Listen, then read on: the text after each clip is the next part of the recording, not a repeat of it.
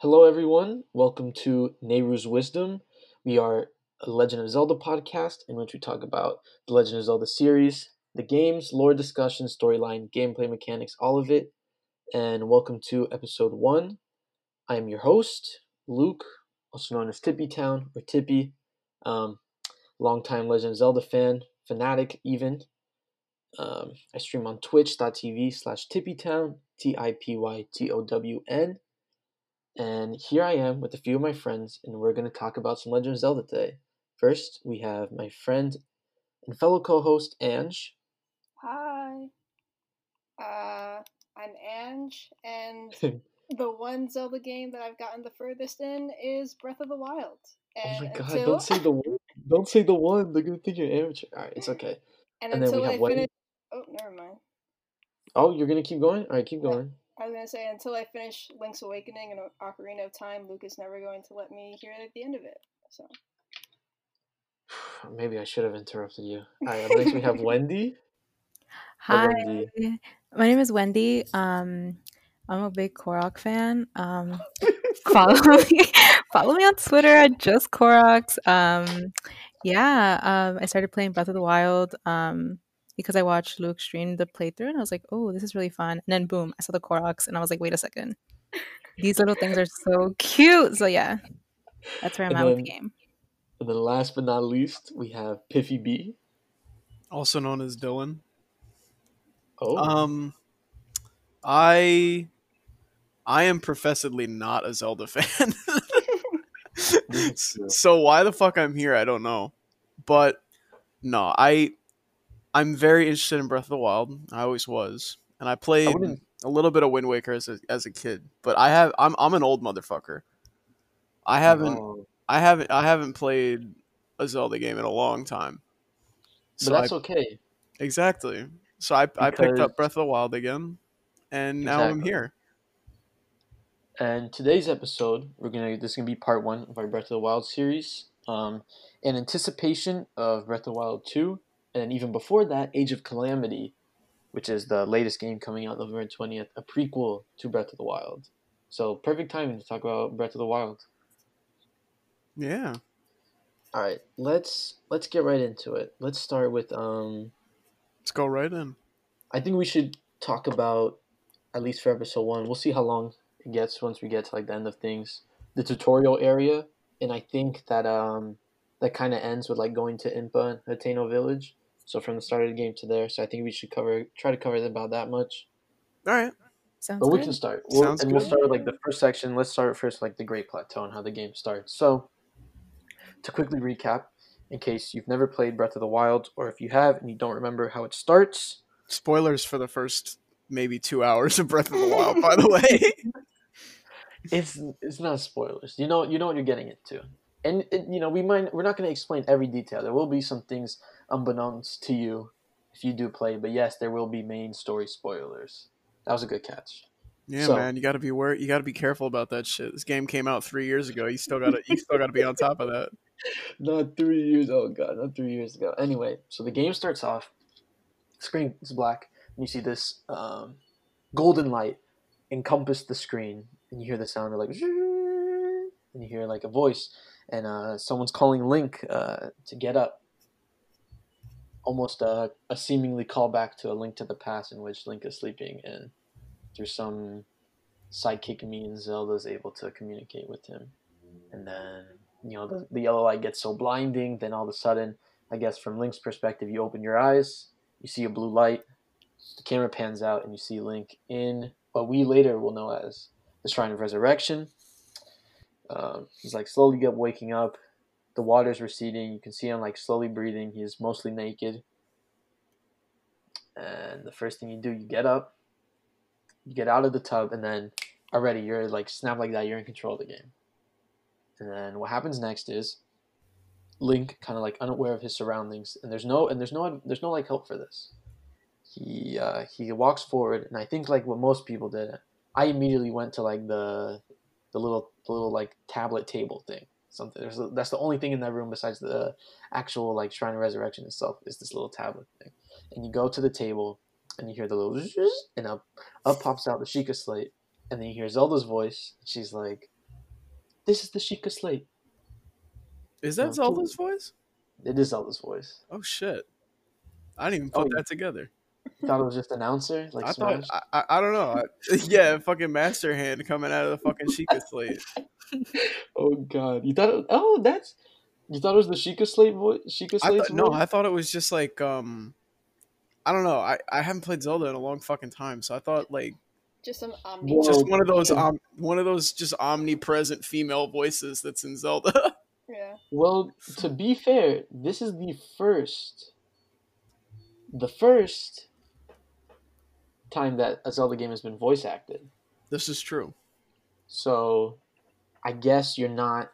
I'm not crazy. It's not. Yeah, it's not crazy of you to not recognize it right away. Especially, you're gonna have the perspective of I mean, even when I first started playing Breath of the Wild, I guess I didn't. I guess in that moment I didn't know, but then immediately after it kind of clicked. And then if you ever watch like a YouTube video, it just walk through whatever, at some point it will make a lot of sense to you. Anyway, so let's continue on. You get the Sheikah Slate. Zelda tells you this is the Sheikah Slate, and after that you the doors open, you proceed for it, and then there's a room which leads like a ramp going down, another little tablet thing like a little table protruding from the ground, and two chests. You open up the chest. Link walks forward. He opens up the chest. Maybe you'll either like stand in front like a good boy and open it, or you just go to the side and freaking kick it open. I kicked that shit. You kicked it and you stubbed his toe. I love the animation when Link stubs his toe. Oh god, it's so good. I guess it'd be considered the prologue because you're not really doing anything yet. This is all prologue in my mind. Yeah. Introduction. So then you walk up. Zelda tells you, hold your anonymous, unnamed voice tells you, hold the Sheikah Slate up to the pedestal. It will show you the way. And then you do it. You hear the music, the colors light up, and the door opens. Then immediately you see like a little path, a little like wall, and then the opening to the Shrine of Resurrection. And then you do that, you run through, it gives you the instructions on how to run and how to climb. You climb out, and then up opens out the main cutscene of the game, which is like the best scene in the game so far. One of the most beautiful cutscenes of any game. The best 10 seconds in a video game for like the last 5 years. Yeah, that shit was so good. The should I make that the intro music for episode 1? I have to, right? Yeah, definitely. Yes. Everybody listening at home, you've already heard it. But that's the music. You would have already heard it. I could always edit this part out. I don't know. I'm going to try not edit this. This is going to be as discussion as possible. So yeah, you hear the music, and then you see literally the whole world of Hyrule. And this is the game kind of flexing, showing you off, saying like, from the Lion King, like anything the light touches is yours. You can go there. See that castle, Hyrule Castle you're assuming? You can go there. See those mountains in the background? You can go there. The game really shows off what it's got. And then it turns to the right, and you see what, if you are an older Zelda fan, you'll immediately recognize as a very worn down Temple of Time and a little rock formation and what might be a hooded figure there. Then I believe, do you talk to the king yet? I don't know. I think Zelda says you talk to him. He's there. Oh yeah, so you'll go down this path, right? And you'll see a guy there. You don't even go down the path. You spawn. You look over the vista, and it gives you maybe, I'd say 30 seconds to just look over the fucking distance, and then it just slowly like pans down to the old man standing on Yeah, the ridge next to you. and I just tested it. You don't have to. You don't have to talk to him. Most people will, because you're like Because like you are a human with social cues, and you understand. But you don't have to. You can just immediately walk past him. you just fuck I off. think I don't know if you talk to him maybe before you don't. Zelda will say at some point, Link, head for the point marked on the map in your Sheikah slate. But if you do, Go back to the plot. if you do talk to the king, he will say something witty depending on what you do. You know, he'll ask you a question or whatever, and then Link will have some witty response, or he'll be like, "Oh, so you ask a question with another question," or he'll give you his apple or something, right? Fair enough. And it's a little bit annoying. Like immediately, I'm biased, but immediately from the get go, I was like, "Oh, I can't stand this fucking guy." Is that That's before or after you knew who he was? Before, definitely before, because after does make a difference. But Makes a as big of like, difference. as of the time, I'm like, all right, this guy's being like a shit. Mm-hmm. Like, let me just take your fucking apples, old man. This fucking axe, and I'm getting the fuck out of here. And then I kind of just went out on my own. And then, Dylan, you just played this, so you remember. What I played happens this next? a week ago. So what happens? What happens after you you hijack the old man's shit? I so what I did was I immediately walked up to him and took his apple, and he had like a fucking heart attack. And then he's like, "Nah, I'm just messing with you. Sit down." And then I don't remember exactly, because this is not what struck me about the intro. It was not talking to this old man. Like my only experience that I really remember talking to the old man until he reveals who he is fuck off, old man, give me the paraglider, I want to fly. Oh yeah, that's the thing we forgot to mention. He'll toy with you, and he's like, He does it for like 2 hours. He toys with it's a you. really long time. That's another question I'll get into. But at least for like the beginning part, he's like, "Oh, so you want to get off the Great Plateau, right? Like you're looking like you want to get the heck out of Yeah, here. that's pretty much what he said. I can give you something if if you do me a favor. You got to go get these 4 treasures." Nothing is free. And then Zelda interrupts, and that's when she says, "Head to the mark on your Sheikah slate." So he goes, right? And you see what is a tower, like buried in the ground. And then the tower, like you go, you put the Sheikah slate right, and the tower like just completely. And you get that great cool ass scene cutscene of all of them coming up. Yeah, and you see the tower erupts from the ground, and then you get this cool little quick cutscene of all the towers from Hyrule like bursting up, just boom, boom, boom, and then Zelda's like, blah blah blah blah blah blah blah, right? And you're like, damn, this is crazy. And then King Rome, or still the old man, doesn't matter. You'll find out. Spoilers, God. Yeah, Spoilers? Jesus, Luke. Spoilers. Oh my for god, the this game has been out. This game has been out for 3 years. 3 years. And Spoilers.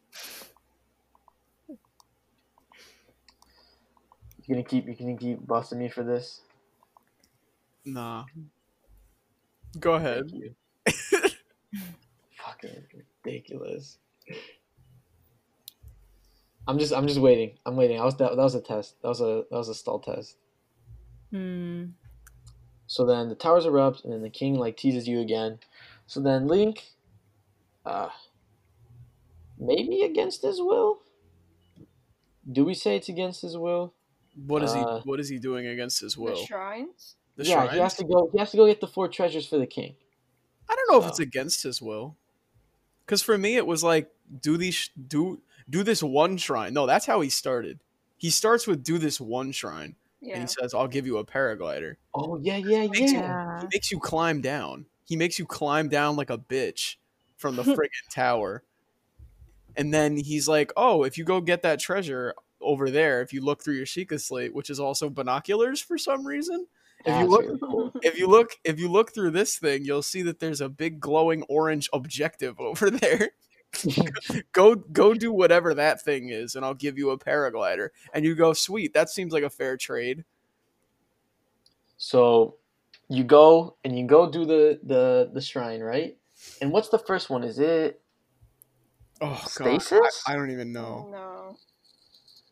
Isn't It's it? the one immediately next to Isn't it Magnesis? Yeah, Magnesis. I think it's It is Magnesis. Magnesis. I Alright. played it like a week ago. I should know this. I think it's Magnesis though. I haven't started the game, I don't think, and like started a new file Since in the so Master long. Run. That shit was crazy. I will probably do one eventually, another one after Age of Calamity with the new information. But anyway, so you go and you're like beep boop bop, and you get like ported into this fucking like crazy, like huge building ass underground thing, which I don't know if it exists in a physical space or like some spiritual non-physical space or whatever, but it's pretty fucking sick. It's gotta be a physical space, right? How much land does exist? Like, how deep into the earth are these shrines going? I mean, you see whenever you do the entrance to the shrines, you get You that do big see elevator, That elevator, yeah. and it's a big ass elevator.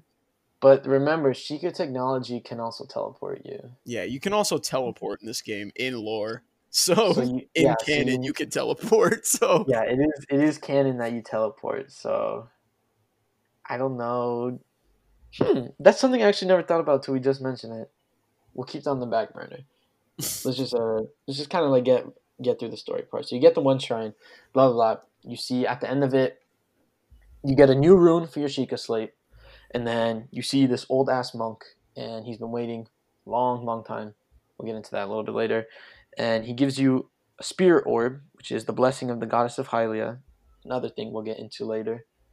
And then you get out of the shrine, and the old man's there, and he's like, "So, got my fucking treasure?" And I swear to you, one of the text options for Link is give me the paraglider. Yeah, that's it. Like, you No, always have that's the what I option. said. That's Give what me I the said. paraglider. No, literally. Okay, so I don't know if he gets progressively more of an asshole about the paraglider, but I was so done with this old man. At this point, I was like, I just let me go. You show me this amazing vista, and now you bitch ass old man, you're keeping me here. Give me the paraglider. I'm out. Like that. Like I literally was done with him in minutes. Oh god. And then he just pulls out a fucking Darth Vader on you, and it's like, I've altered the deal. Pray I don't alter it again. He's like, no, now do 3 of those. Oh shit. That introduce you to freezing to death. Oh yeah, that was like I think the most brutal part for me. I was like, okay, great. Now I'm gonna get the paraglider. And he was like, psych. Now do 3 more. I was like, okay.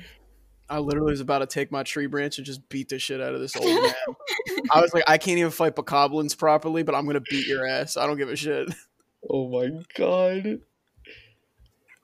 So that happens, and then you basically the game begins now, and you're free to go do the rest of the 4 shrines. And so Link will, and I think the one I did next after that. I'm not sure about you guys. I did teleport back to the tower where you could scope That's them what out. I did. And I used my scope to mark all of them. And Yep. of course, I went to the closest one, which is at the Eastern Abbey. Oh, this is kind of like redundant to mention, but you're limited to the Great Plateau right now. You have no way of getting off. The paraglider is the only way to get off, and that's what the king kind of taunts you with. Otherwise, if you would jump off, you just fall and die. He literally makes fun of you for trapping you in this prison. The stakes are high. So I went to the Eastern Abbey next, and that's the bomb trial. And that's also the first place where you'll see a guardian. Yeah. So However, not only do you have the option of freezing to death by going to these shrines, but you could also get blasted to death by, like, this 100-year-old just thing in the ground. This Possibly even 100-year-old older, like cube with a gun. it's not even hundreds. We'll get into the cosmology in a little bit later, Yeah. but in the history of it, but it's even older, tens of thousands of years old, thousands of years old machinery. And this is the game's mechanical way, as well as a little bit narratively showing you, in some ways, what is like the main villain of this game, or at least in a very important villain, both in terms of mechanics and storyline. And you have ways of like taking it head on if you want to, or you can sneak around like I did the first time. That's what And I did. I went around and I climbed from the back to open the Jabai Shrine, the bomb trial. Again, the bomb trial is pretty cool. You get the stasis, you get 2 bombs, you get a round bomb and a square bomb, which you might think is silly at first, but it's really nice. It's really helpful, actually. I have used the square bomb once for one shrine. That makes you You'll use the see. square bomb. You'll see. The more you do, you'll notice. And then I got that one next, and I kept going clockwise actually, and I went to the stasis shrine, the Owa Dime. Mm-hmm. So I kept walking down. I walked past the Temple of Time again, and if you're playing this game in master mode, there will be a Lionel in that forest, a silver Lionel. That shit is Jesus. terrifying. Yeah, on the Really? Great Plateau, it is fucking insane. Oh my god! Talk about Welcome to the Jungle. This game, it's very about that. This game is very much Happy Nintendo Dark Souls. In Master Mode. Really. In Master Mode, this game is, the difficulty is so crazy, so intensely scaled. Anyway, who's playing Breath of the Wild right now? I just heard the Switch sound too. I just heard the sound of getting a Korok or something. Wendy, are you playing Breath of the Wild right now? I was gonna check my map. I was like, wait, hold on. I'm checking the map too. Yeah. Oh, so you guys are nice. That's cool. I got the map up. Yeah, I like the interactive map. I'm like following your journey through the Great Plateau. This crazy old man making you do his stupid bullshit. So I went down to the Stasis Shrine, and along the way I found a hut, an old abandoned looking hut. Mm-hmm. And inside, I got some peppers, a little info on how to make a nice spicy meal to keep me warm, which I was like, all right, cool, whatever. And some mushrooms. And then I kept walking along the forest because, like, hey, I got to make to the shrine. And who do I see but the old man again, cutting down a tree. And he's kind of giving you a little hint here. And this is the first time I ever noticed this game's brilliance of you can really, it's physics and sandbox where you can do whatever you want. As someone that plays a lot of games, a lot of puzzle games, I understood the clue, and I cut down a tree, which then fell, and it worked as a bridge so I could walk across. However, I've had friends that don't play games before, that didn't fucking get that, and how this game works. They went and climbed on the rock wall all the way across. I did that. That's what I did. Oh my god. Yeah. Because the way that I went to do the shrines, I actually got to the hut after the point that I needed the spicy peppers. So like I got the peppers after I actually needed them. I didn't get no peppers. I just ran straight at it and just started shoving mushrooms in my mouth while I was freezing to death. Yeah. That was my plan. I was like, just get enough healers. Like we can actually talk about the order that the shrines you guys did after. I'm just going to do like a story summary. Yeah, doing like So then you go rinse and repeat again. You get stasis, which allows you to freeze time within an object, which that in and of itself is really fucking cool. And then the last daunting one, the Kenamut Shrine, the Cryonis Trial. And that one, I went back all the way, like, I climbed back up the Shrine of Resurrection. I'd learned, I had the recipe. So once I learned that the cold affected you, I was like, I came ready. I cut the logs so I could get on that boat, so I could swim across the River of the Dead, and I just followed the game's very obvious way of getting across. But as I was getting there, I got distracted, and I saw that big ass mountain. I was like, I know what's on top of the mountain. I climbed the top of the mountain. That's where I got the warm doublet, and I didn't even need the peppers after that. The king was there, and he's like, "You've done well to meet me up here, boy." And I got non 100-year-old article of clothing. And I was like, damn, new threads. And I just threw it on, and then I made my way to the Kendamut shrine. And then you get the Cryonis, and it allows you to create a tower of ice in which you can like stand and climb on. And then I was like set to go. And then the king was nowhere to be found. Then Zelda interjects yet again. And she tells you to go to the point on the map where all 4 shrines intersect. So I'm like, what the fuck does that mean? But if you're not dumb as hell, you draw lines from the shrines, and they all meet at the Temple of Time. Yeah. All roads lead to the Temple of Time in this game. That was cool. That was cool, right? Because I was not expecting it. I did like that a lot. I went to the Temple of Time, and there you see this worn down statue of what, I guess most people that have some grasp of history would realize is some deity figure. And if you didn't play Skyward Sword, you wouldn't know that it's the goddess Hylia. But if you've, touched Skyward Sword, you're like, oh, look at this statue of the goddess Hylia. And immediately you're drawn to it because like most stereotypical depictions of like some interaction with a divine heavenly being, there's the god rays. Yeah, the god rays. The light grasping through the cracks in the wall. Oh, you can almost hear the church choirs, right? Yeah. And I immediately went there, and she was like, "You've done well, hero." To like blah blah blah blah, and she can alter your essence, so you can either get an extra heart to improve your strength or more stamina.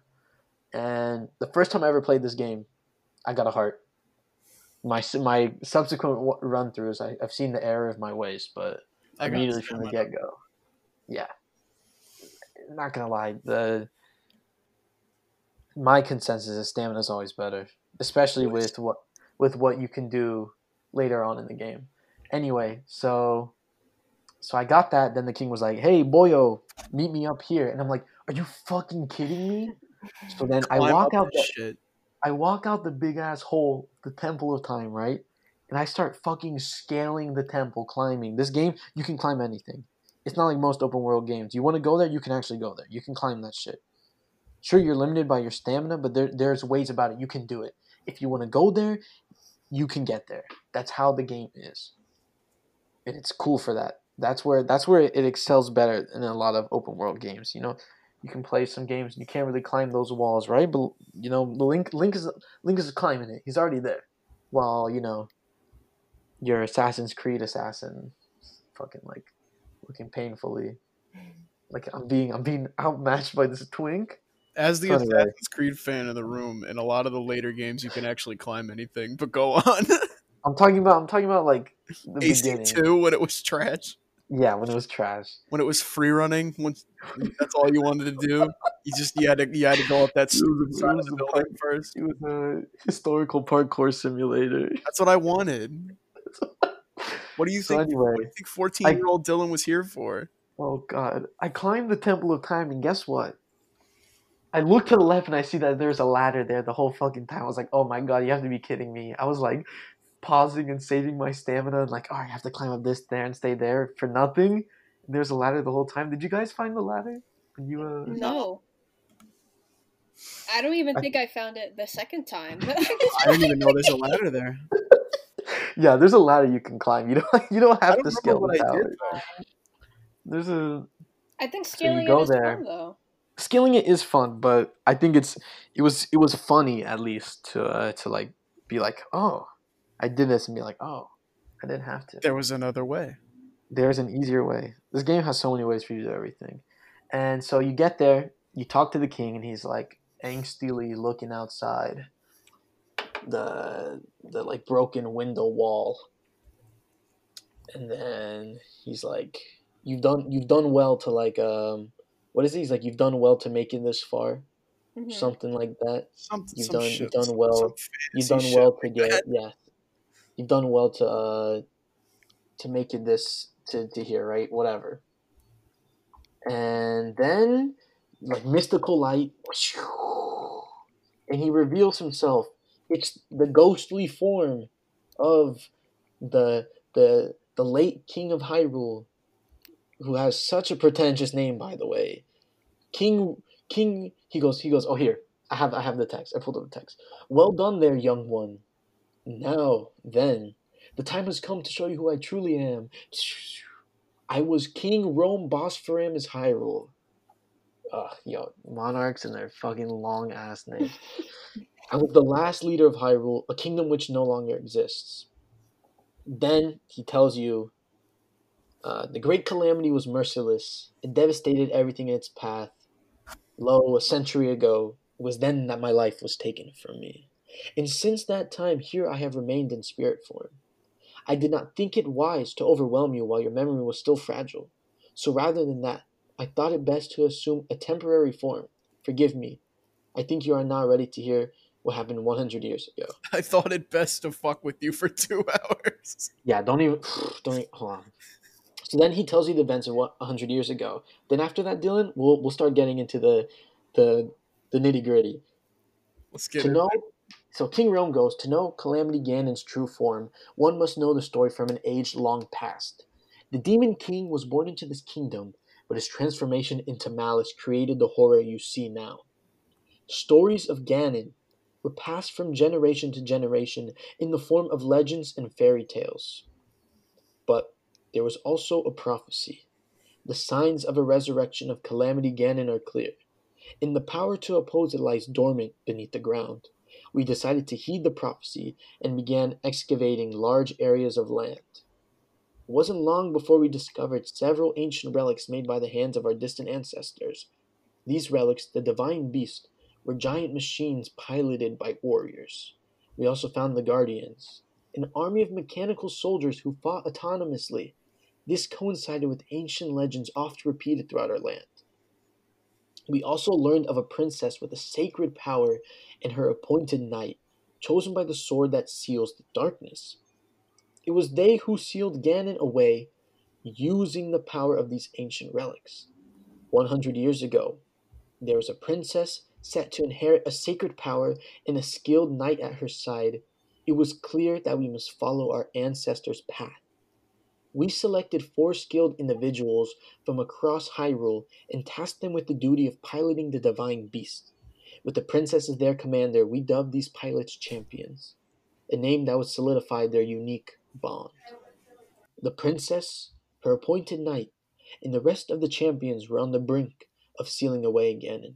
But nay, Ganon was cunning, and he responded with a plan beyond our imagining. He appeared from deep below Hyrule Castle, seized control of the Guardians and the Divine Beast, and turned them against us. The champions lost their lives, those residing in the castle as well. The appointed knight, gravely wounded, collapsed while defending the princess, and thus the kingdom of Hyrule was devastated absolutely by Calamity Ganon.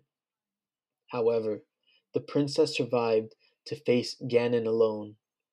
And then you hear an interjection, and you hear Zelda's voice. Link, you are our final hope.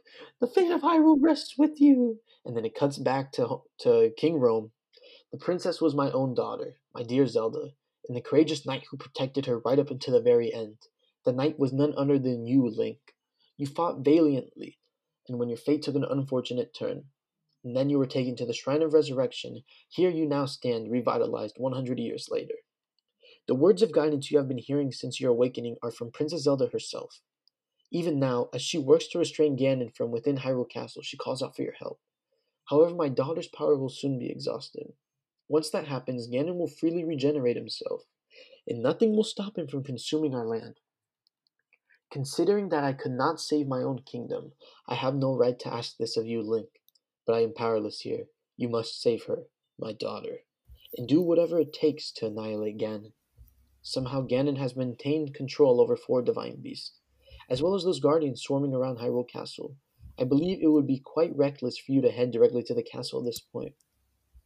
I suggest you make your way east out to one of the villages in the wilderness.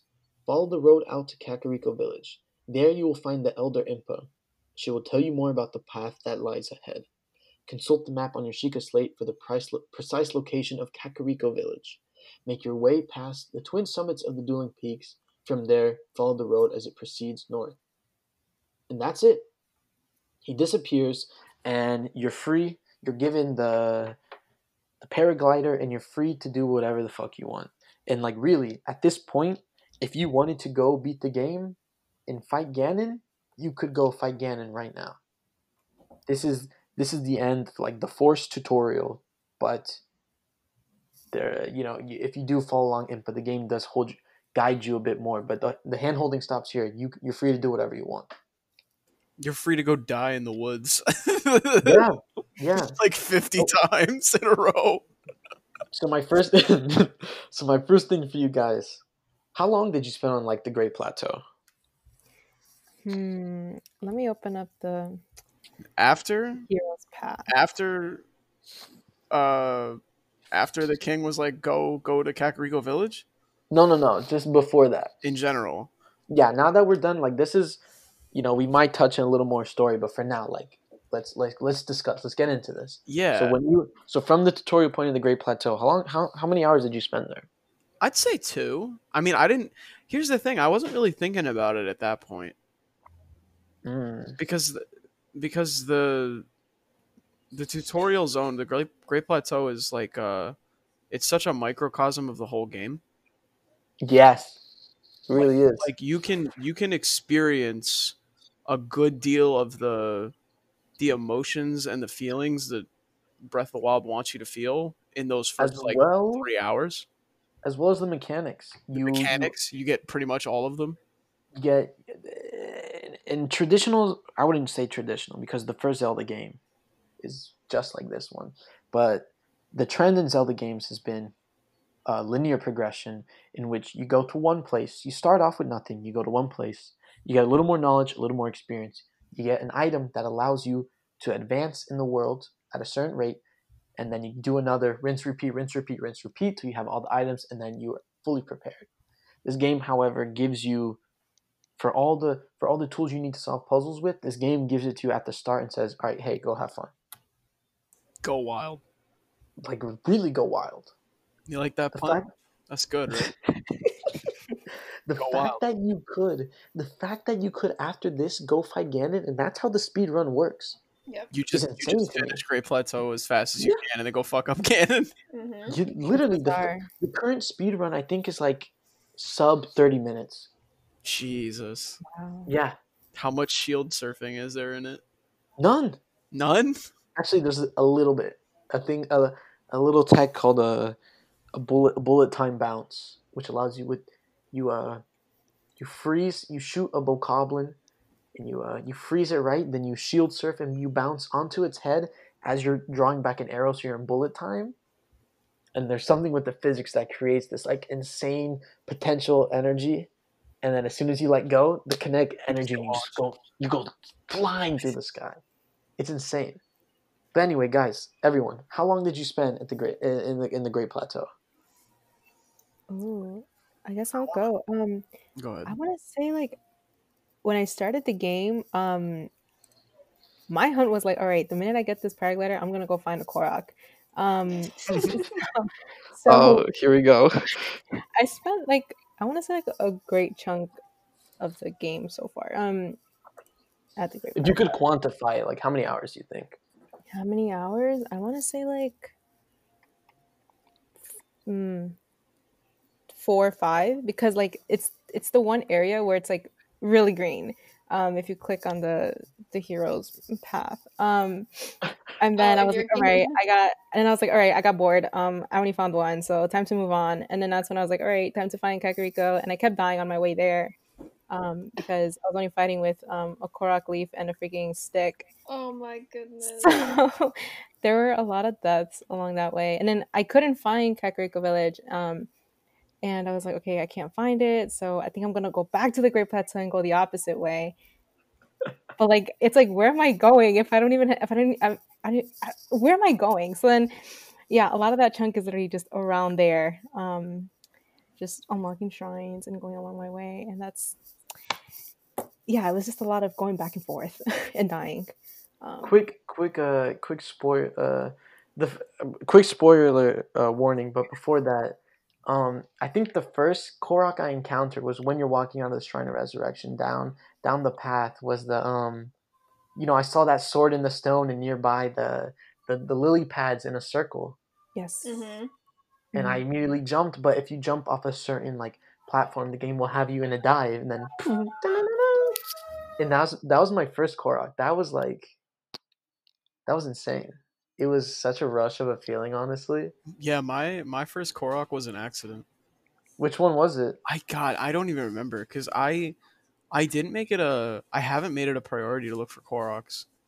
They're good because they allow you to upgrade your inventory slots inventory for your space. weapons. So, But I had only found one by the time I found Hestu. Oh. Well, okay, spoiler warning, and I'll bleep this part out. There's Yeah, you've told me that. and then another spoiler warning. I know it's usually hard to find weapons, but on the map where it says the Great Plateau, Yeah. and Yeah. you look below, and there's that little waterfall. Mm. There's a path underneath with a few chests that have like a knight's broadsword and a shield, which that early in the game is ridiculous. Really strong. But it's very hidden. So We can talk about the weapon system a little bit if you want. yes, but first before. Okay. This is like a little bit of lore discussion. Is Rome an asshole? Just from what you know. Asshole. He straight up Dumbledore to Link. He like I don't get not even then he what is it? He apologizes, right? He goes, I did not think it wise to overwhelm you while your memory was still fragile. So rather than that, I thought it best to assume a temporary form. Forgive me. I think you're not ready. He's basically he's like gaslighting Link. Like what's the point of like you're the hero of time, but you're trash. Like what? What's the point of like Link? Okay, Link doesn't have any memories at this point. What's gonna stop you from like? What's gonna like? Is it you're not gonna destroy like the fibers of his brain if you don't just sit him down and talk to him? And look, just as a quick aside, I understand mechanically why it is the way it is, but in terms of story, Rome's a huge asshole for just like not telling Link from the get go like what everything you need it for. Like that's shitty, especially when he says Zelda's power is dwindling. If he's so urgent to save his daughter, what's with the fucking games? Like, why are you gaslighting me for these last? Yeah, exactly. You're gaslighting. And look, a day in Breath of the Wild is 24 minutes of playtime for like a week. Yeah. So if you're playing 3 hours, what is that? He's gaslighting you for almost a week. Yeah, for almost a week. That's fucking insane. If Zelda's power is dwindling, wouldn't you have the utmost urgency? He's like, she's been battling this battle for 100 years. What's a few more days going to do? She'll be alright. I mean, you do spend a long time in the game, but like, that's not his. That shouldn't be his decision to make, right? Like Zelda, Zelda and Link, they have that psychic thing. She's speaking to him. She even admits that he already fucked up and like. He can't do this himself, so he's making you do it. Yeah. Oh my! I can't stand this guy. Some people feel bad for him. They're like, "OMG, he's been around for 100 years." I'm like, bro, that shit's called atonement. He's serving his sentence. This is the price he pays. And once we get later on in the game, and when we have more knowledge, there's even more reason why Rome's a bigger asshole. Yeah, Ange knows because I've talked about it with her before. But once you finish the game, we can discuss more fully. I've seen on your podcast, or not your podcast, your stream. You talk about Rome a lot. Get used to this. There's gonna be a lot of this. Whenever anybody says the letter R too long, then Luke's just gonna be like, "Yo, y'all hate Rome so much." Look, I already have an issue with monarchies in real life, and then in this game, let's say that as an episode one day. What is the best form? Top 10 forms of government in a Zelda universe in the Kingdom of Hyrule. Not clickbait. Not clickbait. No clickbait. Top So the governments. so before we get into like anything else, that's kind of all I want to talk about. Ange and Wendy, you still got to tell me how long your experience in the Great Plateau, as well as what do you think of Rome. Okay, so the first time I played the game, this was still when I wasn't appreciating video games for what they completely were. I was very much a like task-oriented type of player. So like as soon as I got the glider, I was out. I didn't explore. I didn't do anything. My second playthrough, though, I definitely spent a little more time exploring, fighting enemies. I didn't immediately go to the shrines. I explored the areas a little. I was looking for Koroks as well, because I eventually want to try and 100% that file. I mean, in some instances, games like other forms of media, like books, movies, even podcasts, there is value in replaying. It's like rereading a book to try to understand it better. There is value in playing again. This is the one game. Not saying that I play a lot of games. Like my big gaming experience is mainly with Pokemon, and like while those have a lot of replayability, in the same ways, right? Because it's just using a different team. Nothing about the story really changes. But in terms of like plot-based replayability, this I think has to be one of the best. Yeah, it's such a departure, especially from the last main game being Skyward Sword. Mm-hmm. That, and if you know anything about that game is extremely linear in its storytelling, and so does this mean that they kind of can't go back in terms of like formatting their games? Like, do you think if they were to make, let's say Breath of the Wild 2 is the last of the Breath of the Wild games, right? And like the new installment isn't as open world, do you think people would be upset? I think people will love it because a different story requires a different experience. That's fair. And and although most Zelda games do have linearity, the differences in where they play, like Wind Waker for its time, 2002, it's a pretty open world. It plays vastly different than Twilight Princess, which even to the extent, Twilight Princess was a really big map when it came out. In 2006? It was huge back in 2006. That was huge. That's a big map for 2006. But still linear. There's the Great Sea wouldn't work in the world of Twilight Princess. So the different experience, the different style is in some ways, it's good to have Zelda as, like, I even wish they would be even more extreme in every game. Place differently, like maybe one installment is an RPG, one installment story tells it just like Skyward Sword with super linear, or one is like even like Age of Calamity, one installment is a hack and slash game. Like, I think it's good for I would even want more extreme variety in the styles of play, but I don't think it would be good for them to stay for too long. I think it shows that they could have more exploration, but I don't know. And also, like, I don't know, like, I love the Breath of the Wild art style, but I wouldn't want to keep seeing it. That's fair. No, I agree. It's nice. It's nice to have variety. Because I only like the art style. I wouldn't say I love it yet. I only like it. It's good. It's solid. It fits the game that it's in. Yeah, exactly. But obviously my gaming history's it's very varied, but there's not a lot of like cutesy shit in it. Like I just don't play a lot of games that have art styles like this. Yeah, so it's definitely new to you, but it fits well because Zelda is a fantasy game with elements of realism as well as a lot of zany, kind of wacky, kooky humor. Yeah. So you can't have something too realistic because it doesn't.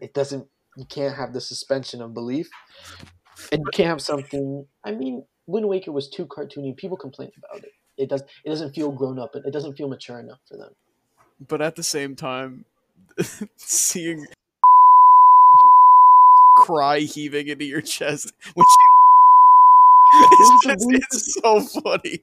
I'm gonna have to bleep this part out. You didn't even give a spoiler warning. After you spoiler checked me 3 times, and you didn't even give. Oh my god! Wow. I'm a little bit mad. All right, sorry guys, sorry for that. There's gonna be a whole lot. I'm just gonna bleep that whole part out. I don't know what sound I'm gonna use yet, but yeah. Anyway, use the Guardian fight music. oh, the Guardian. Yeah, use that. Let's get copyright striked on the first one. No, please. No. If I'm already using music, I'm just gonna use bleeps. And I think as of now, that's kind of all I wanted to talk about. And I'm looking at the Google Doc. You guys have a lot, so yeah, I put a lot of shit. Take it away. Take the lead. Let's go. I'm ready to discuss. I've been talking a lot. Somebody else go. Yeah, Wendy and Ange, you guys need to speak up more. Go ahead. Okay. All right. So, I guess I'll start with. Whoa, no, not yet. We haven't even gone to Kakariko Village yet. Okay, fine. You know what? All right, fine. Let's Kakariko go Kakariko Village. We're not even at Kakariko yet. You are jumping the. Should I bleep out the name? Yeah, do it. Yeah. Redacted. No, don't redacted name. It's a Zelda name. Even earlier, when you landed on the ground of the Great, even in the Great Plateau, when you landed on the ground, jumping off the Great Plateau, just tell me about that. Tell us about this part so far. Okay, so we're talking about what was the name of the tower again? It's the Great Plateau Tower. Yeah. Okay. Jesus. So, before I got the paraglider, I remember I just thought the paraglider was with me. Does that make any sense? I thought I already had it before. Anyway, please don't ask why. So I just jumped off. I just went in for a dive. Yeah, and I died. Again, I feel like there's just so many rookie things I did. Another one is getting hit. I didn't know how to move around, and I was like, oh shit, wait, both Joy-Cons, you can just move around and everything. So I didn't realize I was getting hit, and I was like, where am I getting hit from? And then I died. And yeah, and then food, apples, that's the only thing I was able to find. And I would see the mushrooms, and I'm like, all right, well, what do I do with these? Yeah, so there's a lot of that in the Great Plateau. I mean, and I, like I said, I had sticks and a leaf, and I'm like, all right, so who's trying to get their ass whooped? And it's oh my god, not the stick and the leaf. The tree branch. The master branch. The master sword. It took me a while to get to Kakariko Village. That's something. It took me a while too, only because I got super distracted. Me too. I got distracted as hell. So Wendy, I don't know how much you play other video games, but I have a theory about Breath of the Wild. Okay, so I have this theory about Breath of the Wild that there's a reason why a lot of people think it's one of the best games they've ever played. And there's a reason why a lot of people are like, I was fucking confused as shit the whole time. For the first 10 hours, I had no idea what was going on. And so I have this idea about almost like a video game literacy. So, and Zelda is a game that requires you to have a high level of video game literacy to play it and enjoy it immediately right off the bat. To the point where so many games nowadays don't require that level. And I had forgotten how to play a game that way for maybe the first hour of Legend of Zelda Breath of the Wild. So I was sitting there it was like learning how to read again. That's how it felt playing this game for the first time, which is great. It's an amazingly freeing feeling, but it's the same feeling as you're not gonna love an Austen novel if you can't read English. You know what I mean? Nobody can disagree that there's amazing beauty in Austen novels, which I could, but whatever. I'm using an Austen novel as the analogy, so we're going with it. Shakespeare. Nobody could disagree that Shakespeare is not beautiful. Like nobody Yeah, could say that sure. Shakespeare is not beautiful. But if you can't read especially English, the it's old, if you like can't understand older English, it makes it harder to appreciate. it's like what it's like what's gonna happen with that. So sorry, I got distracted for a second. Anyway, so here's my theory. If you get dumped into Breath of the Wild and you have no idea what playing an Mhm. open world game is like Wendy said, it was 3 hours of being confused as shit and like just I dying a lot. So I guess that's one of my criticisms so far that's of actually this game is that it requires a high level of video game literacy to think, okay, I'm in the tutorial section and they're showing me this. This is a game that is trying to tell me to explore and how to read the images and the cues that the game is giving you because I've played countless fucking hours of every type of I video game. I kind of You have know? to disagree. I think this is one of the strongest points of this game. Because I hadn't really played a lot of open world games when I started this. When I started first time I played Breath of the Wild, actually I hadn't played any open world game except for Minecraft. Does that count? That's an open world game. And so except for Yeah, that Minecraft, counts. and the game does exactly what you say, but in a way where I myself wanna yes, It's it's friendly in a way friendlier than where the other Zeldas. it doesn't discourage you. It's a You're not lot getting to the friendlier. point where you want to give up. You keep wanting doing more. Its difficulty is in a way where like you're like, oh, I'm just on the cusp of seeing something great. So you get this excitement to want to do it, and the game really does let you do it your way, which I think makes it Yeah. easier. Because if the combat was only a certain way, like you can push rocks, you can use magnesia, you can use stasis, you can use weapons, you can use bows, you can use shields, you can light a field on fire or something, right?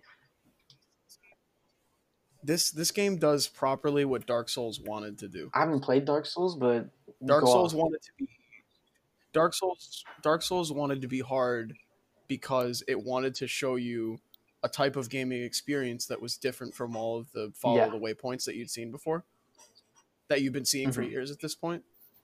And I think that with Dark Souls, unless you're highly video game literate, that shit backfired immediately. Because most people that I know that play Dark Souls are like, that shit's too hard, and drop Yes. it in like 2 That hours. happened to me with Bloodborne, actually. With Blood, Same, yeah, I same know, game, yeah, same more or less the same game, yeah. same series, yeah. There's a And for all this stuff about like, oh, I didn't like the art style of Bloodborne, Dark Souls is too dark for me, like that's fine, but I'm playing Breath of the Wild and I don't love the art style. I like it, Mhm. but I don't love it, you know? So, I don't know. I feel like there's something to be said for the way that this game engages with new Yes. players and And experienced I players. think that And I think changes it does it quite too well. with new players and old players of Zelda as well, not just video game players. Yeah. Yes, Mhm. yes, because I'm not a Zelda player, and there were some things that That's that are true, just that you like don't Zelda get tropes that exactly, I yeah. just didn't. And I feel that a lot I with didn't the pick other up on. games, the other Zelda games that I played. And I think Zelda in general is a franchise that's known to be very lore heavy, and that can be very off-putting to some It is. people. Whereas, right. Some It people are was like, for me wait, for are a these very all the long same time. links? Mhm. Like, Whereas I think this game Yeah, was welcoming enough to new players. I mean, Luke, wasn't it your first Zelda game, and then you started playing when all I the other did, ones? yeah, it was. And I was really pulled in by the mystery of the lore, because this game, again, doesn't tell a linear based narrative, but it has a lot of information. It's lore dense. You have to go out of your way to search for it. But if you don't care about the story, that's fine. That's not going to stop you from playing the game. Whereas, I'll make another oh, here we go. analogy The analogy guy. if I can. I'm the analogy guy because I've played so many other video games, but So not the little Legend of Wind Zelda at Waker. all. You're lost to So love. Wind Waker? Oh, Wind Waker on when the we get to Wind Waker, oh my goodness. that's gonna be fun. This the Legend of Zelda is a very lore heavy universe, but it's not a lore heavy universe that's again illiterate. Like I love open world games like this, and I would say that this is the genre that I play probably the Yeah. most nowadays. I cannot play The Witcher 3. I cannot play The Witcher 3. I hate it. Because every time I'm like, oh, the combat's kind of fun. The story aspect's kind of interesting. But oh my god, the dense conversations of just exposition dump and reference to the books and to the older games, and they just don't mention it at all. It's just like, oh my god. Like, yes, there is a lore dump in the beginning of this game that's inevitable. But it's Great Calamity, Divine Beasts, Hero, Princess, go. You know, like it doesn't kill you too much. You have the option to do so as you explore. And most of the games are like that because the stories contain themselves. Like if this is a storyline or a timeline podcast, this would be much different. We talk about how awful if you even looked at the timeline, it doesn't, for the most part, it's okay, but otherwise it doesn't really make sense. I don't think the games aren't connected in mind to all relate to each other. There's references, especially in this game. One of the first memories you might get is a reference, and we can talk about that in a little bit. But the formula is as simple as like most European medieval fantasy stories. Instead of knight saves princess, kills the dragon, it's hero gets the master sword, becomes worthy. Zelda's in danger, gets Zelda, and you defeat Ganon. That's like the formula at its basic, like its most basic form, and it's really easy to follow along. Where like as you were saying, like something like Witcher 3, there is a lot. Even Witcher 3 is unintelligible. How would you compare it to like Assassin's Creed? Unless you have played it. I feel like Assassin's Creed is very story, and maybe not lore dense, but story dense. Okay, so I'm a little biased with Assassin's Creed just because if you're playing Assassin's Creed Origins, let's say, which is actually, I don't want to say it's very like Breath of the Wild, but there's more aspects of it. If you're playing Assassin's Creed Origins and that's your first Assassin's Creed game, you're going to be confused as shit. You're not going to care about the story. You're just going to like the gameplay. It did come out a few months after Breath of the Wild, October 27th. It did, yeah. But I've been playing Assassin's Creed since the first game, so none of that is lost on me. So I don't know how to explain that experience. But I would say, Assassin's Creed is a very lore heavy game, but it's not so lore heavy where like you can't play it. I don't know. I'd say they're about the same. I'd say that it's about the same as The Legend of Zelda. I think the concepts are appealing just because, to like different crowds as well. That's true. I just mean from like the technical point. One of my biggest reservations in wanting to play Assassin's Creed Origins is how it's at least portrayed in trailers and stuff to someone who knows nothing. How I see it is that they're all connected. I'm like, well, I don't want to start at like, I don't Origins is Black a good Flag at the point. time. This is when Black Flag came out. Black Flag is a horrible That's starting the one point. that was out at the time. That one in the French Revolution one where you could play with 4 people, and I was like, I don't want to. And you don't want to play that one at all. I was like, I don't want to start here. I don't know what's going on. And my friend had 3, right? Wasn't 3 the American Revolution one? And that one was like American confusing. Revolution. You'd want to start with 2 or Origins.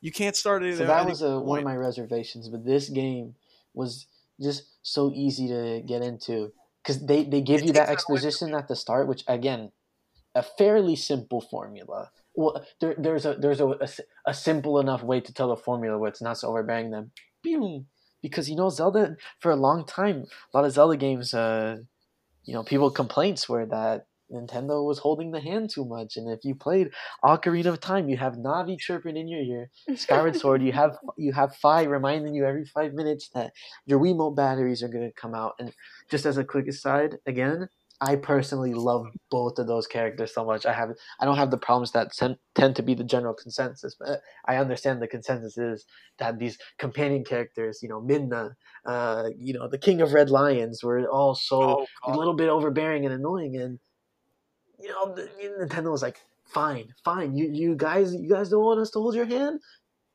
We won't tell you shit. All right, we're gonna literally We're gonna by the throw you off this by the cliff and go just figure it out. figure it out. We're gonna point to Hyrule Castle being swirled around by evil and just say, "Figure it out." You see a giant ghost pig, purple, and then like with a swirling Ghost pig vortex in the flying center around. of the map, and then go figure it out. That's Just go there. Yeah, get rid of that shit. Kill it. Pest infection. Fix it. That's what I like about this game, though. And I think that's why I didn't play the other Zeldas. It really is. Because, I don't know, I was always entranced by this idea of Breath of the Wild. Me too. Breath of the Wild is the reason why I got my Switch. That was from what I had seen, I was like, this is interesting. It's just Breath of the Wild is just built different. It's not like other Zelda games. It's just built different. I think they do that with the story too, though. Even immediately, because you get dropped in, and you get that big exposition about, okay, it's gonna be the Zelda story. There's a hero, and there's a sword, and there's gonna be a princess at some point, and there's a Ganon. You know, like that's what you get, and that's what you think you're gonna run into. And then they drop you in and say, "Oh, all that shit already happened. You lost." To congratulate the story, there's Zelda games have sort of one or two story formula in which you are preventing a great evil, or you are sort of ruminating and wandering around the remnants of the post great evil world in which the entire world is broken and you are trying to put the pieces back together. And Breath of the Wild really pulls it off with the exploration. There's a beautiful sense of isolation in this game, and strong solitude that you alone are traveling through these quiet fields because this is a broken world. You lost, and now you were trying to put the pieces of not only yourself together but the world together. To the point where it's so isolating, to the point where if you see a person outside of town, you kind of flip out a little bit. The NPCs in this game, we can talk about that. Maybe, who knows, we'll have time. We're already at an hour. That's why I said that we might not even get to Kakariko Village today. Let's try to keep it hour 30, maybe hour 40. But anyway, there's such a strong the whole like formula and idea of the lone hero set to take on the world is done really, really. That trope is really nicely executed in this game, especially in the beginning. You really do feel alone once you realize the old man is a ghost and then Zelda's just an earpiece voice in your Bluetooth headset and in your iPhone. She's just on the speaker. She's just your Siri. It's not real. I'm just kidding. So It's a very, if you look into it and you really take time to, like, again, like the same thing like rereading a book. If you really take the time to dig into the lore and what we're discussing, maybe we can, spend the next episode talking. We probably will talk more about the story because we get, with more in Kakariko Village, you meet Impa and Hateno Village. I think that'll be the next episode. You really you get more story. But if you really examine it, Breath of the Wild story is a very sad story. It's a very melancholic story. It's a you lost story. Yeah, I mean, kind of to go back with his face, Rome. King Rome was famous. Yeah, like he really is an asshole. Like, I mean, like his daughter, like it was like, okay, here, like, it's the mother lineage that kind of like inherits all this. And it's like, well, oops, feel bad, but I'm gonna just stay here. Good luck, Zelda. I love you, but good luck. So it's kind of like really like I would even say that is debatable. But he loved her. Once you guys finish the game, I'm not going to spoil much. We will have a big discussion on the characters and in the roles they play. But for now, it's fun. It's fun because a lot of other podcasts that talk about games, usually it's the people that have finished the game, but Ange can't just finish the game to an We're extent. You have playing two it. people that know a fairly good amount of what's going on, and you have two people that are experiencing it for the first time. So it's a good balance. Yeah. Yeah, I mean, it's my first time playing, you know, a game, Legend of Zelda, Yeah. So it's like, for the first time, it's like, okay, like, yeah, the arts, like, at first I was like, oh my God, the art style was really nice. I really, really like it. And then I'm not gonna say, from the other one, but once I unlocked that one thing, I was like, oh my goodness, like it hit me. It hit me. Once I was we like, oh do my that goodness. episode, it's gonna be crazy. Yeah, no, like I'm already at another spot, and I'm gonna cry once I unlock that. And I already unlocked the memory. I'm not gonna say which one. Uh, I was like, wow, this is so sad. Like 100 years. Yeah, yeah, And I can see it. I think what helps it hit stronger is that you find out the history, the story of the game. It's not given to you. Hmm. You care more for these characters because you have to stumble upon and find them. You're recovering. Even Link, in some ways, even though he is a flushed out character, the other Zelda games you can choose your character's name. Link is just Link. You can that's who he is. I was I like that. very struck by that because I remember like every Zelda I game I've farted. seen playthroughs of, it's I farted. pick the Or, name, hey and everybody dude, says something or stupid. it's my dude. Hey dude, And it's nice to have Link finally be a flushed out character. Yeah, just be a character of his own, not just a and vehicle even though that you he is a use. character zone, he is at the start a blank slate, which is there's a lot of cool thematic things we can talk about once we get to the end of like Breath of the Wild in that's gonna be a long episode, maybe even 2 episodes. That's gonna be like That's gonna be like a one. 3 hour. And so to sort of wrap things up, Ange, Wendy, anything more you wanna add on? Checking my notes. I mean, we can start with your first one. The Great Plateau as a tutorial. What do you think of that? Now let's talk about mechanically. okay. I personally, and I agree with your statement, your sentiment, which you can say also.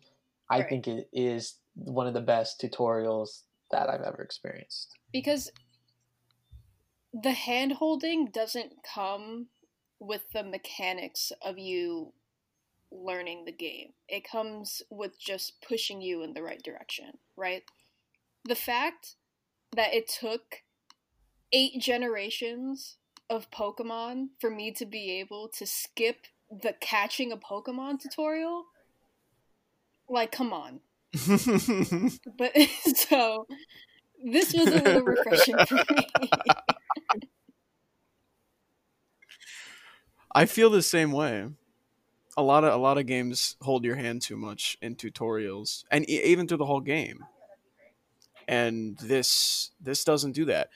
It doesn't guide you. It points. It just says look, and doesn't even tell you. Yeah, it doesn't even say look. Just it just puts points. the little dot on your sheet of slate, and that's it. Literally just points. Not even that. Sometimes it just points. Yeah. We've just lost Luke. I don't know where Luke is. Luke's gone. It's fine. I guess we're just kind of going for it. But yeah, I think that the intro is really strong for that. Learn a lot. And the whole game in general. Yeah, I think the whole game in you general. go into the game, especially with Right, there we go. All right, recording, we're live We're again. back. There was a bit of technical difficulty. I might even edit this part out. I'm talking about. But we're back, and last we were talking about before we end today's episode is the Great Plateau as a tutorial space. I think it's, if not the best, one of the best tutorials in a game. But Ange was taking the lead, so take it away, Ange. What do you think? I think the last thing I mentioned was how bad Pokemon is at this, but honestly, just start over. Just start over. Just say if you think it's good or bad, and then why not, and get back into it. So basically, I think while the Great Plateau does have a bit of hand-holding, it's not exactly within like you learning the mechanics of the game. It's kind of just like a little hint. It's literally just the golden spots on the Sheikah slate, and that's it. And I think that it's Pretty kind of all that much. you need, because it allows you more freedom to learn the mechanics of the game. You know, like, you learn how to fight enemies, you learn that you need to be cautious of your stamina, you learn that your weapons break as you fight those enemies, you know? Without the game telling you. It's a good tutorial by Yeah. experience. It's trial like by trial fire. You and learn error. a lot Yeah, trial about, by error. like, risk and Sort of reward gung in this ho. game. So we're all fairly in consensus, except Wendy. You haven't spoken. What do you think? What do you think about Breath of the Wild's tutorial? It was pretty solid. Like, for me, like, it felt short. You know, I was like, okay, here, this is the basics. And then after that, like, after the whole tutorial was done, I was like, all right, time to go explore. Like, that was my first like thing. I was like, all right, yeah, I'll go to. Did you feel well equipped in terms of tools and knowledge once you had jumped off the Great Plateau? Once you jumped out of the Yeah, Fuck Plateau? no. Well, maybe in that like, you're not Mhm. supposed to know everything to the game. I don't think you're supposed to feel like you can go beat Ganon, but do you feel like you knew how to turn the camera, and you knew how to hold your shield. Yeah, You well, know like what a those little bit of, buttons like, were. it was all about fiddling around, you know, like that's how you learn. Yeah, Yeah. like I said, like the first one where I was just getting hit, I was like, wait, no, you move the camera with the freaking right side, and you die, and you're like, wait, I died this way. Well, let me not die again. um, I found a lot of people don't seem, especially a lot of novice gamers or people who don't play 3D games, 3D world games, like open world especially, that controlling the camera was a very weird Yeah, I feeling mean, for them. I'm just gonna say it because it's like the one game that I spent like 2-3 years playing before. Oh, Like The no. Sims, it's like very like like The one hand's on the keyboard, Sims. the other's on the mouse. Like you have to obviously like move around and whatnot. You're still very limited what you can do, obviously, unless you modify the game yourself. Um, um, but that's done on desktop. You know what I mean? For me, it was like the first time since like using a handheld, device to like really play, and it was like, wait a second, like I'm so used to having like a mouse and just like the keyboard on me all the time that it was like, wait, now I'm using Joy-Cons, and it's like it's a little different. The feeling's a little different. But then again, like I enjoyed it. I'm not gonna lie, I was like, it got me like so pumped. I was like, nice, like now I can go out and do whatever I gotta go do. And explore and just die so many times. And I think that's something I always say. I'm like, fuck, like I just died again. Like I need to go make some food. That's probably like another cool thing about this, that you learn when you're there. The more I think about this game, the more I think it's just Dark Souls Yes, and Koroks.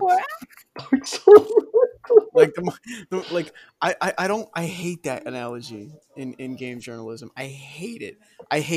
It's Dark Souls, but it's just Dark Souls. Like I hate that analogy, but in this case, like the core experience of it, besides the exploration aspect, is pretty similar. There's none of the ludonarrative dissonance. You can work. You have the same goals as the main character. Yes. And I think that not only the same goals but the same experience is something that's kind of always been core to Zelda. Mm-hmm. Except that's for why Skyward Sword, when Link's super pumped about getting told the same tutorial 14 times. But you liked Skyward Sword. I have very many opinions on it, but Skyward Sword. We'll save that for a debate episode. That's another debate episode. We'll make it the Ace Attorney episode. We'll take it to court. The defense. I'll do the little paper slap. Instead of the trial of Socrates, the trial of Skyward Sword. The trial of Skyward Sword, and why Dylan hates it so much. Oh god! But before we leave off, let's regain our footing. So we have just jumped off the Great Plateau. We landed, and maybe looking at the map, let's see. Maybe if we jumped off the Temple of Time, we went to the Great Plateau Tower, and maybe you were like me, and let's kind of follow my journey a little. What I did, and I was a little curious, and I jumped and I flew down to the Gatepost Town ruins. To the right is the Forest of Time. Up next, you have the Colomel Garrison ruins. So we'll leave off there for now. So that was episode 1. If you would like to ask us any questions, you can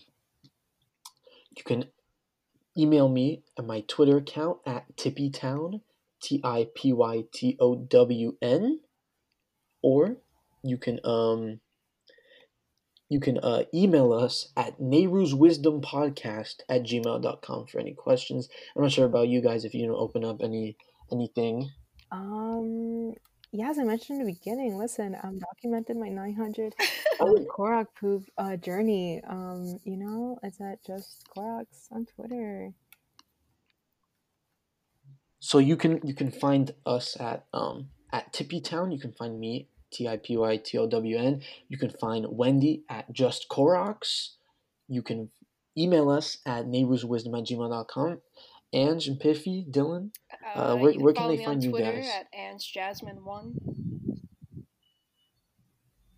Oh. They don't want to find me. They don't want to see what's out in the world. I think maybe I agree. Maybe it's a you can find me on Instagram at piff_boogly. Can people DM you for questions? People can DM me on that for that. I think the more cursed that the experience of running that meme page gets, the better.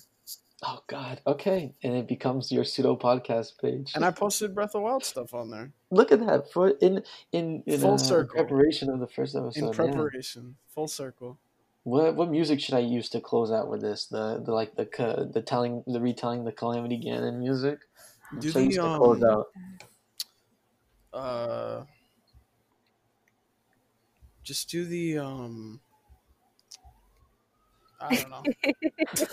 I got nothing. I don't have enough Zelda music. All right, don't worry, guys. I'll find something. All right, you'll figure it out. We'll see you in the next episode.